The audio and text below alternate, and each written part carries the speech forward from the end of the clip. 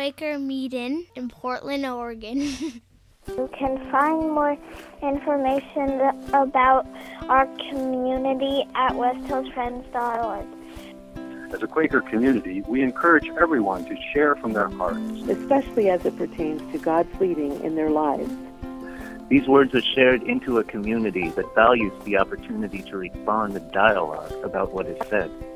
The responses and dialogue are not included in this recording. The views expressed in this content are solely those of the original contributor and do not necessarily speak for the entire West Hills Friends community. Thank you for listening. Have a wonderful day. Thank you for listening. Have a wonderful day. Over a decade ago now, I went to my first annual session of Northwest Yearly Meeting. During the workshop time of that gathering, I decided to attend one where our own Carol Menkes Creswell was introducing godly play to everyone in the classroom. She sat on the floor of a lecture space as people looked down at her telling a godly play story. When she concluded, one of the first hands that shot up in the air was from an older woman. Carol called on her and she said, "Tell me, Carol, at what point in this story were you planning on telling the children in your care that they have an opportunity to accept the Lord Jesus Christ as their personal Savior?"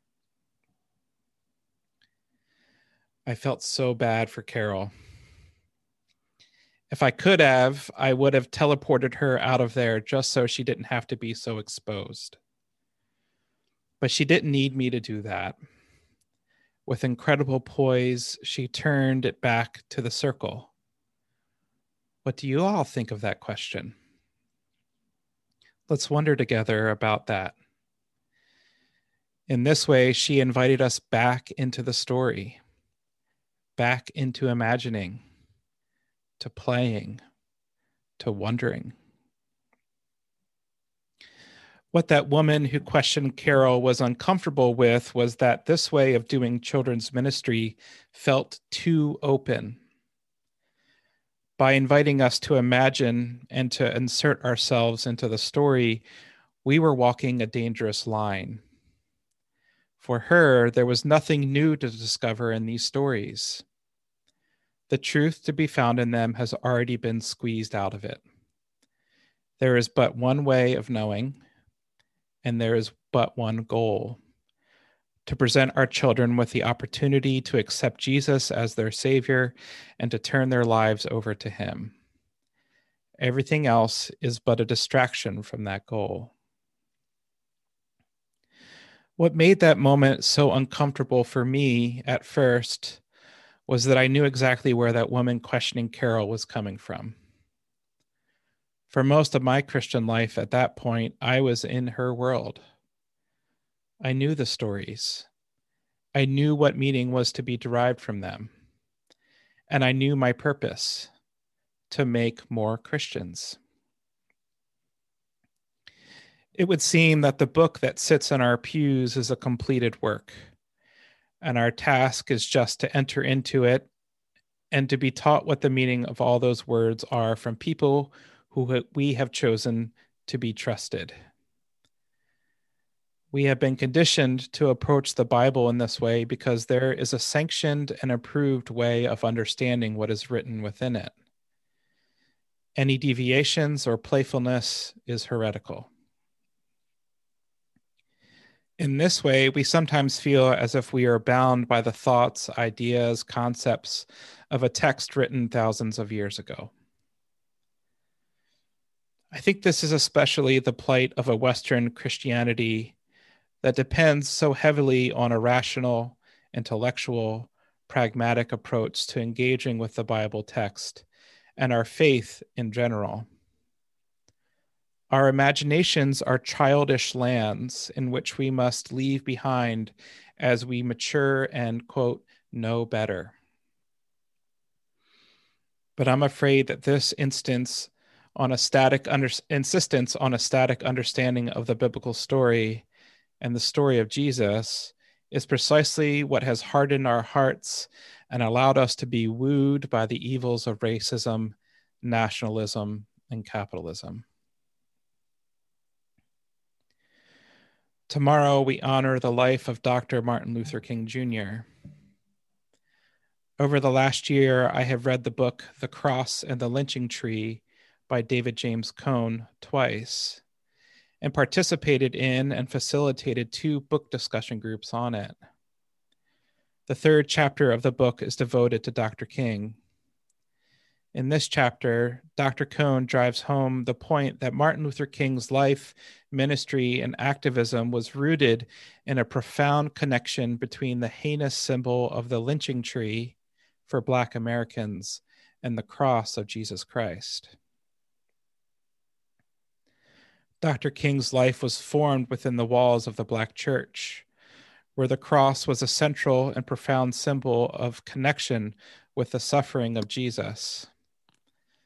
Cone writes, "The symbol of the cross spoke to the lives of Blacks because the likeness between the cross and the lynching tree created an eerie feeling of mystery and the supernatural. Like Jesus, Blacks knew torture and abandonment, with no community or government capable or willing to protect them from crazed mobs." Just take that in for a moment. Imagine with me how disorienting the Black community's connection to the cross must have been for white American Christianity at the time. While white Christians utilized the terror of the lynching tree as a mechanism for continued domination over people of color, and felt encouraged and blessed by God in doing so, they had to be both enraged and perplexed that the Black church found likeness in their suffering on the lynching tree with Jesus himself. By making that connection, the roles were turned from those believing they were carrying out the will of God to being themselves the crucifiers of Jesus. The Black church arrived at this profound connection by permitting themselves to see in their own life experience the pain, injustice, and suffering of Jesus as they read it and experienced it in their faith communities. They were not locked out from their experience of the Jesus story. In fact, it was just the opposite. They saw themselves within it. They were in it. It was alive in them. Sometimes I feel like I might just miss the entire purpose of being a Christ follower, precisely because my white, male, straight, privileged self will carry me through this life having no life experience of consequence to what it is like to fully engage with the heart of Christ. The most important thing for me to do now, it seems, is to come to the feet of those who have suffered and know most intimately what it means to be completely at the mercy of a loving God who wishes nothing but for them to know love, justice, and profound grace. One of the most important modern-day Christian voices is a Black woman, Dr. Christena Cleveland, who differentiates the God of American nationalism and patriarchy by the name, all in lowercase, white male God. Here's what she has to say about all of this. And this is precisely why white male God wants to keep us imprisoned by logic, certainty, and tradition. In the antebellum period, the white human traffickers who enslaved my Black ancestors prohibited them from reading the Gospels for fear that they would discover the truth that Christ is the liberator and revolt. In the same way, white male God knows that if we begin to relate to the divine from our embodied experiences, we will begin to fight back like Joan of Arc and Harriet Tubman. Once we start co-creating the God field, we begin to see that our imaginations are not unintellectual, misleading, stupid, or heretical. Rather, we begin to see that our imaginations are sanctified, and we begin to imagine a different reality, one that is worth fighting and even dying for. When this happens, white male God doesn't stand a chance. It all begins with a little imagination and the audacity to share it with the divine. I think we need to be liberated from our expressions of following Jesus that are imprisoned by logic, certainty, and tradition. And we need to live fully into the creative and profound reality that our imaginations are not unintellectual, misleading, stupid, or heretical. Rather, our imaginations are sanctified. When we begin to imagine a different reality, one that is worth fighting and even dying for. Dr. Cleveland, who holds a PhD in social psychology from the University of California, Santa Barbara, as well as an honorary doctorate from the Virginia Theological Seminary, now calls herself a public theologian and activist. As a Black woman, she is entering the Western Christian world and begging all of us to cultivate a sanctified imagination. Biblical scholar Will Gaffney points out that the sanctified imagination has been a long-standing tradition of Black preachers who, and I quote, bring their imagination to the biblical text and allow it to expand the text into something that is more powerfully relates to their embodied Black experience. This sanctified imagination is described as a fertile place. It was the Black sanctified imagination of seeing in their brothers and sisters' lynched bodies Christ himself that sparked the civil rights movement. This connection was what stood at the heart of Dr. King's life and ministry. Dr. Cohn says, King's faith was defined by the mystery of divine salvation in the cross and the belief that Jesus was the answer not only to the lynching tree, but to whatever troubles Black people faced. This is a full-on entering into the story. This is imagining oneself in it. And this continues on today in the Black community. A Black trans man named J. Mace III imagined himself in the biblical story of Joseph and wrote this. Joseph could predict the future with their dreams. They could see things as they would be in the future, including themselves. Every day, Black trans folks are manifesting ourselves beyond what others have ordained for us. In the Quran, it is said Joseph had half of all the beauty in the world. Is that not a trans experience? It seems everywhere we go as Black trans folks, people are focused on our features, the way we move, the way we sound. We are captivating to so many who cannot behold our power without wilting. Asked by their father, Jacob, what kind of gift they'd like to receive, they picked a ketonet pasim, which only appears in one other place in the Bible and can be interpreted as a royal dress for a princess. So in this way, we see how Joseph may be interpreted as a trans character by their appearance, by their choice of gift, and the absolute violence that happened to them when their brothers saw them in this effeminate garb. When their brothers saw them in this garment, Joseph, and the garment was attacked. Joseph and in the garment was attacked. Their brothers tore it up, covered it in blood, and sold Joseph into slavery.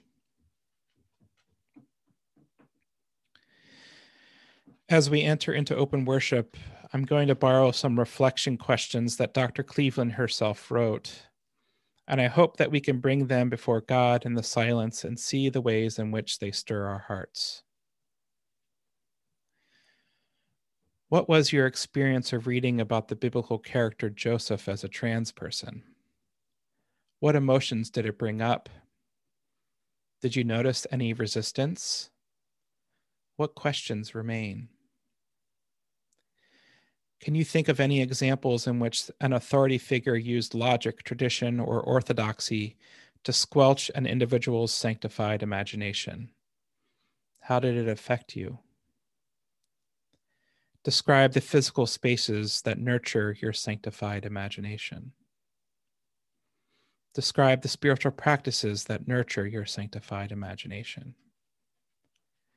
How might a regular practice of nurturing your sanctified imagination set you free on emotional, physical, and mental levels? And it seems silly for me to invite us into such an embodied practice and just offer all of you an intellectual exercise for the queries. For those who might find movement a better open worship practice, here is a suggestion. Spend time in open worship imagining yourself in a biblical story. Perhaps you can draw, paint, or sculpt, or use some collage materials. What does it look like? What does it smell like? What does it feel like?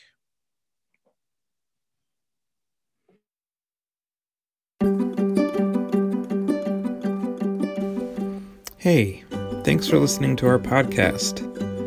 We're really happy that so many of you are finding it to be helpful and as a way to stay connected with what's going on with us here at West Hills Friends. If you'd like to stay connected with us in other ways, we have a couple options for you. You can check out our website. It's westhillsfriends.org. There you'll find some more information about who we are as a community. You can also follow us on Facebook. We have a Facebook account by just searching for West Hills Friends. You can also follow us on Instagram. We have a Instagram account with the name West Hills Friends. So we hope that you'll get connected with us in other ways. And again, thanks for taking the time to listen to this podcast.